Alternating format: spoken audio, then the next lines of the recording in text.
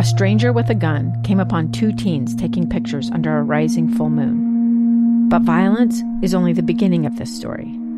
Sometimes I thought, there are no miracles. Yeah, there are, and this is a big one. I'm Amy Donaldson, and I've spent my career talking about how lives are undone by violence. The Letter is a podcast about how lives are remade.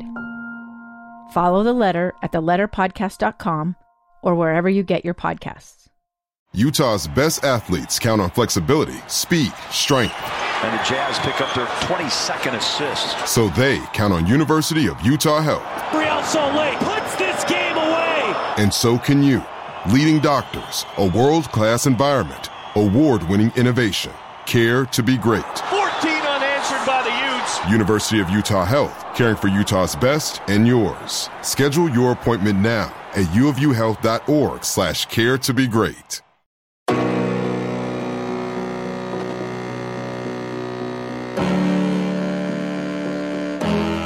Welcome in, Ute fans. This is the Crimson Corner Podcast. It's always powered by KSLSports.com. I'm your host, Trevor Allen. As we are one game in now, Utah finally played a football game in 2020. It only took 326 days, but it happened. Unfortunately, Utah fell to the USC Trojans 33-17 at Rice-Eccles Stadium in a game that was filled with turnovers. There was a lot of challenges that came up, but a lot of positive things to take from it, and we will talk about all of that coming up here on the program. Have a lot to get to, but first, you guys download the KSL Sports app. That's where you'll get the latest content regarding the Utes. You can also check out the Crimson Corner podcast. Everything that you need right at your fingertips, so download the KSL Sports app wherever you get your apps. And then also follow me on Twitter at Trevor A. Sports, or at KSL Sports on Facebook, Twitter, or Instagram.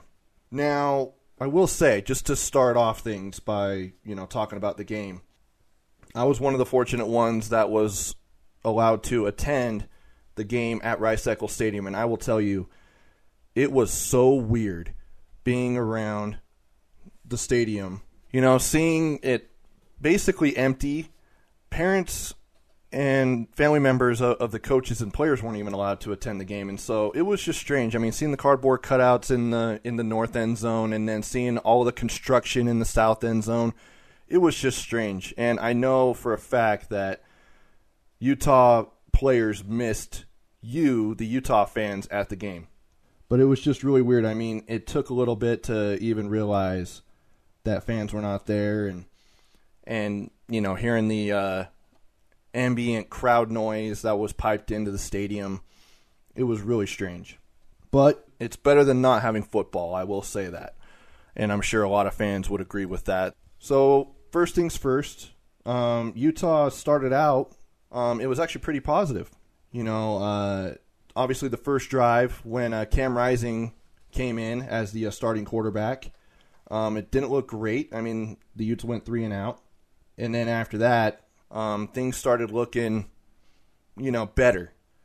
And Utah was able to get a field goal to strike first. And then after that, that was when things started getting a little sloppy. Cam Rising threw a ball. He was trying to lob it over a USC defender to try and get it into the hands of one of the receivers. And USC picked it off. It probably wasn't a great choice by Cam. And then of what happened after that, Cam Rising was sacked and fumbled the ball, and as he was reaching for the ball as it was on the ground, he suffered an injury, and it looks like it was a shoulder injury. He did not return, so Jake Bentley came in and played the rest of the way, but Utah had 5 turnovers, given one of them was a Hail Mary at the very end of the game, so really 4 turnovers. So I'm going to get into the negative stuff first, just to get it out of the way, and then we'll get into the positives, and then I'm going to give you guys 5 players who stood out in that season-opening victory, and just looking at some of the things that, I mean, there was a lot of positive. I mean, going into the game, Utah had all the makings of firing on offense because they had so many veterans back and had so many weapons on offense. I'll tell you a couple of things. One, the offensive line did not look good. They weren't able to protect the quarterback. Utah couldn't really get much of a run game going, and they just weren't physical. And I'm not saying that they were soft or anything. They just didn't have that physical edge that Utah football offensive linemen and defensive linemen, for that matter, have. And I was very impressed with Utah's D-line. I mean, they were full of talent, but they went deep, and a lot of those guys who weren't projected as starters came in and played really well. But the O-line, I mean, for one, who started the game, Nick Ford at left tackle, Keaton Bills started at left guard, Orlando Umana at center, Saotoa Lamea started at right guard, and Jaron Kump, the freshman, started at right tackle. But you saw multiple times Cam Rising and Jake Bentley getting flushed out of the pocket, getting pressured, and they didn't really have much time to find the open receivers. And that was a problem. I mean, the fumble alone was just off of a really poor block attempt, and that was where Rising didn't even have a chance to get rid of the ball or to get out. And USC took over within Utah's 10-yard line. They had very prime field position. They took advantage of that as Malapei ran in a 2-yard touchdown. And then another thing, and Kyle Whittingham mentioned this after the game, Brant Kuithe, he needs to get the ball in his hands more. I mean, in the game, he had 4 catches for 23 yards and didn't even run the ball.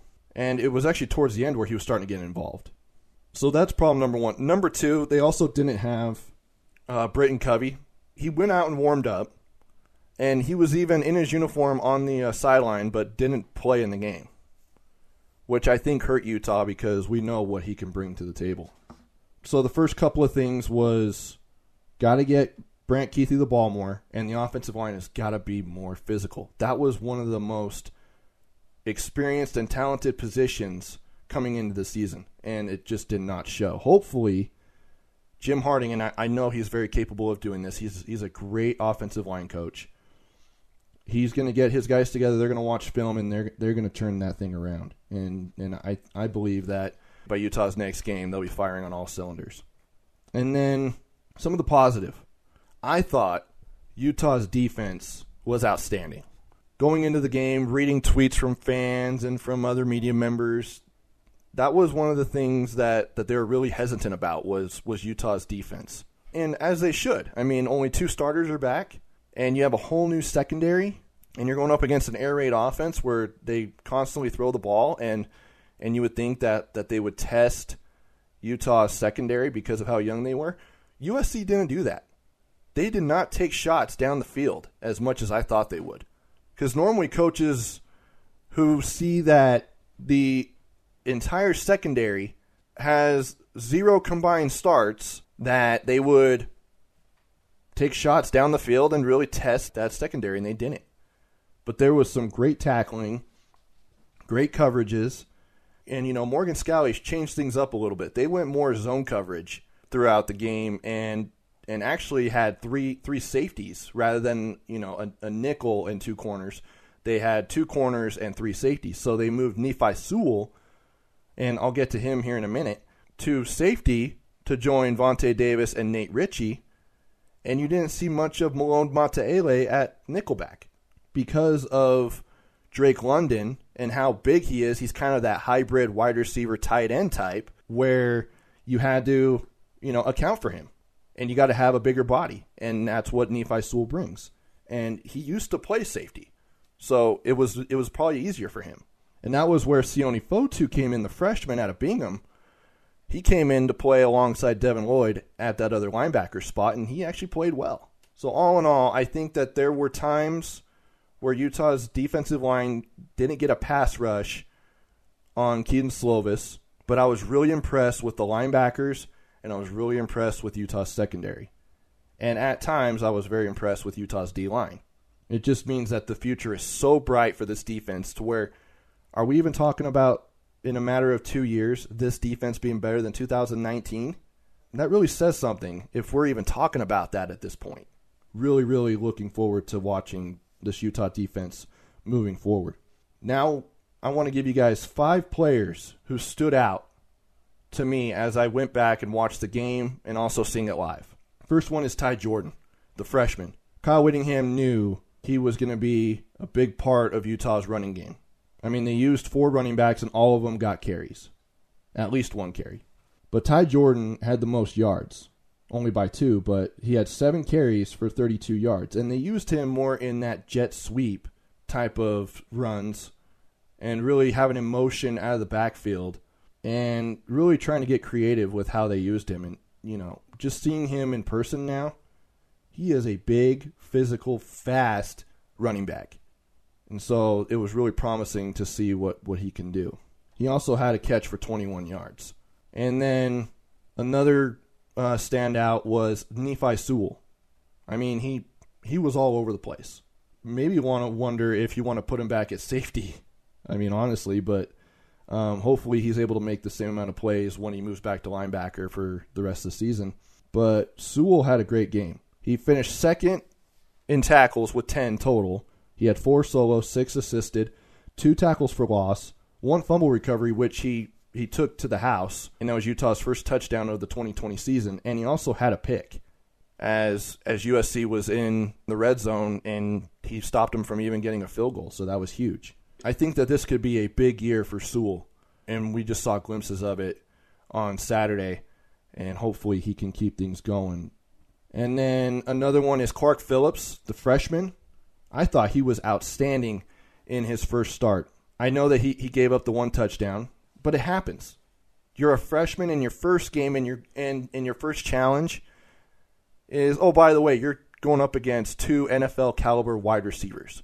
I mean, it would have been better for Clark and also, frankly, for this whole secondary to go up against Arizona and also the UCLA Bruins first before USC. But you take whatever life gives you. And I thought Clark did a great job. He had 9 total tackles, and they were all solo. He also had a tackle for loss and could have had a pick 6 on one of the plays. He just barely missed. It was when one of the USC receivers went on an out route, and he almost jumped it and just barely missed it. If he would have caught it probably another second earlier, he would have been gone. And that would have been a second touchdown on defense for Utah and probably a big swing as far as the momentum went. But really, really impressed for him to be challenged to go up against Tyler Vaughns and Amon-Ra St. Brown. I thought he did a great job. Another one on the offensive side of the ball is Solomon Enis. We knew coming into the season that he was projected to have a big year. He was a highly touted recruit coming out of Arizona, and coming into his junior year, we didn't really get a huge glimpse of what he could do throughout his first 2 years. He just wasn't targeted enough. He made some big catches. I mean, he only had 3 of them for 42 yards, but he made a really great catch on a 4th down to keep one of the drives alive. It ended up being turnover on downs later, but it was a big 4th and 5, and he was able to catch it as he was getting pushed out of bounds. And so I just saw some great things from Solo, and I think it could be a very big year for him as soon as the offense can get things rolling. And then one that I actually thought was really good coming in as a backup is BYU transfer Devin Kaufusi. Now, Devin had 3 tackles, 2 solo and 1 assisted, but he also had a tackle for loss and a pass breakup. He used his giant size and frame to bat down a ball as he was rushing Keaton Slovis. I think that's going to be one of his strengths, is to be able to get pass breakups and to be able to knock down the ball as he's rushing. And Kyle Whittingham said that he has a very high ceiling because coming out of BYU, he wasn't used a bunch. And Utah is very young on the edges, and you can also use him at tackle at times, putting him at least onto the inside of the D-line and going up against guards and centers. But I thought Devin Kaufusi had a very solid debut in a Utah uniform. Now, what is next for the Utes? It's a big question mark because they moved Utah's game against the Sun Devils from Saturday to Sunday. They don't have a kickoff time or broadcast info yet, and I think a lot of that is to give ASU time to get guys back because keep in mind, they've actually been out the last 2 weeks due to a outbreak of COVID-19 cases among their program. And we know Utah was out for 2 weeks. So you're thinking, hey, Sun Devils should be okay and that the Utes should be able to make the trip down to Tempe. But there is a good thing here. If Arizona State can't play, And I think one of the reasons why they moved the game to Sunday is because I think they're right on the fence of getting guys back. Again, I'm just reading into it. I'm not, it's just a guess based off what the conference is doing. And the Apple Cup between Washington and Washington State has been canceled.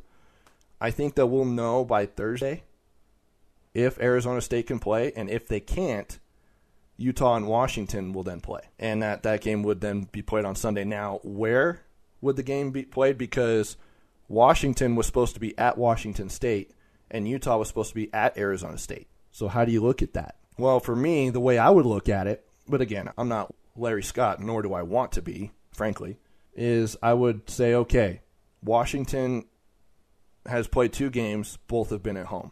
Utah has only played 1 game, given it was at home, but Utah lost a home game, and that was their season opener against the Wildcats. So to make things even, you just do that. But another option is you just flip a coin. I mean, if it works for, finding out who gets the ball first and all that, it could work for a site, especially when you don't have fans.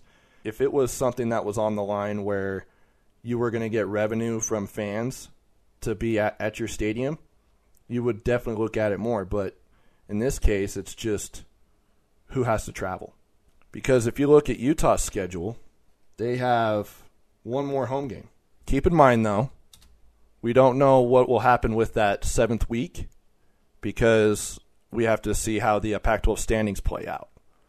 But Utah has 1 more home game against Oregon State on December 5th. And then they have road games at Colorado and at Arizona State. Now, where does Washington stand? They've only had 1 game canceled, and that was a road game. And then they played Oregon State and Arizona at home.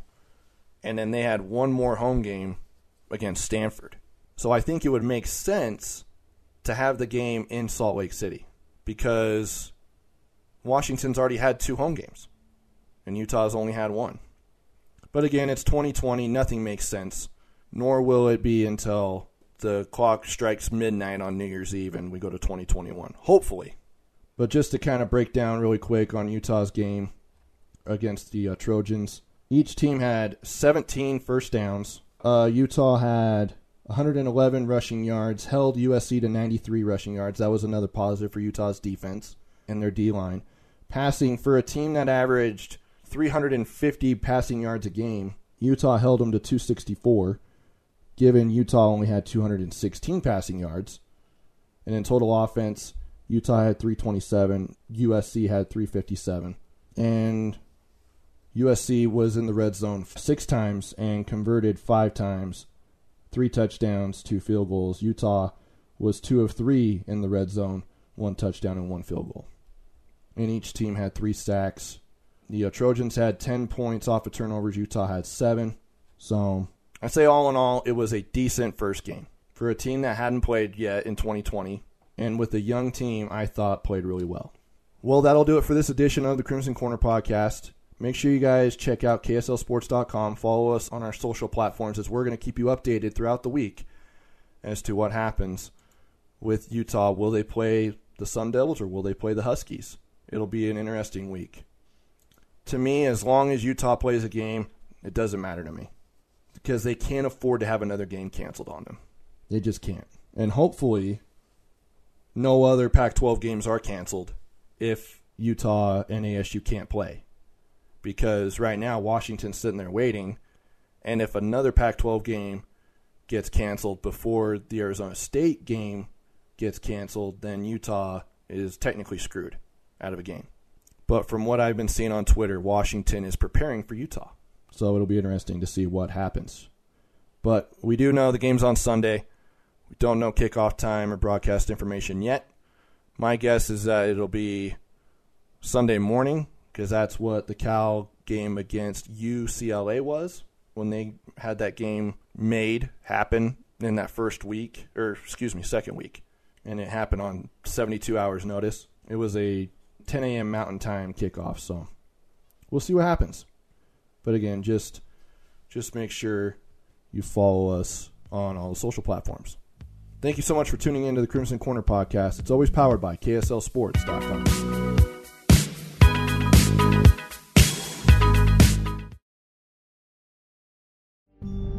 It's the story of an American held in a dark Venezuelan prison. Then all of a sudden they all kind of lined up. They pointed their guns at me. And this is the point where I thought, I'm going to die today. I'm Becky Bruce. I spent a year working on Hope in Darkness, which now has more than 2 million downloads. Find it on kslpodcast.com or wherever you listen to podcasts.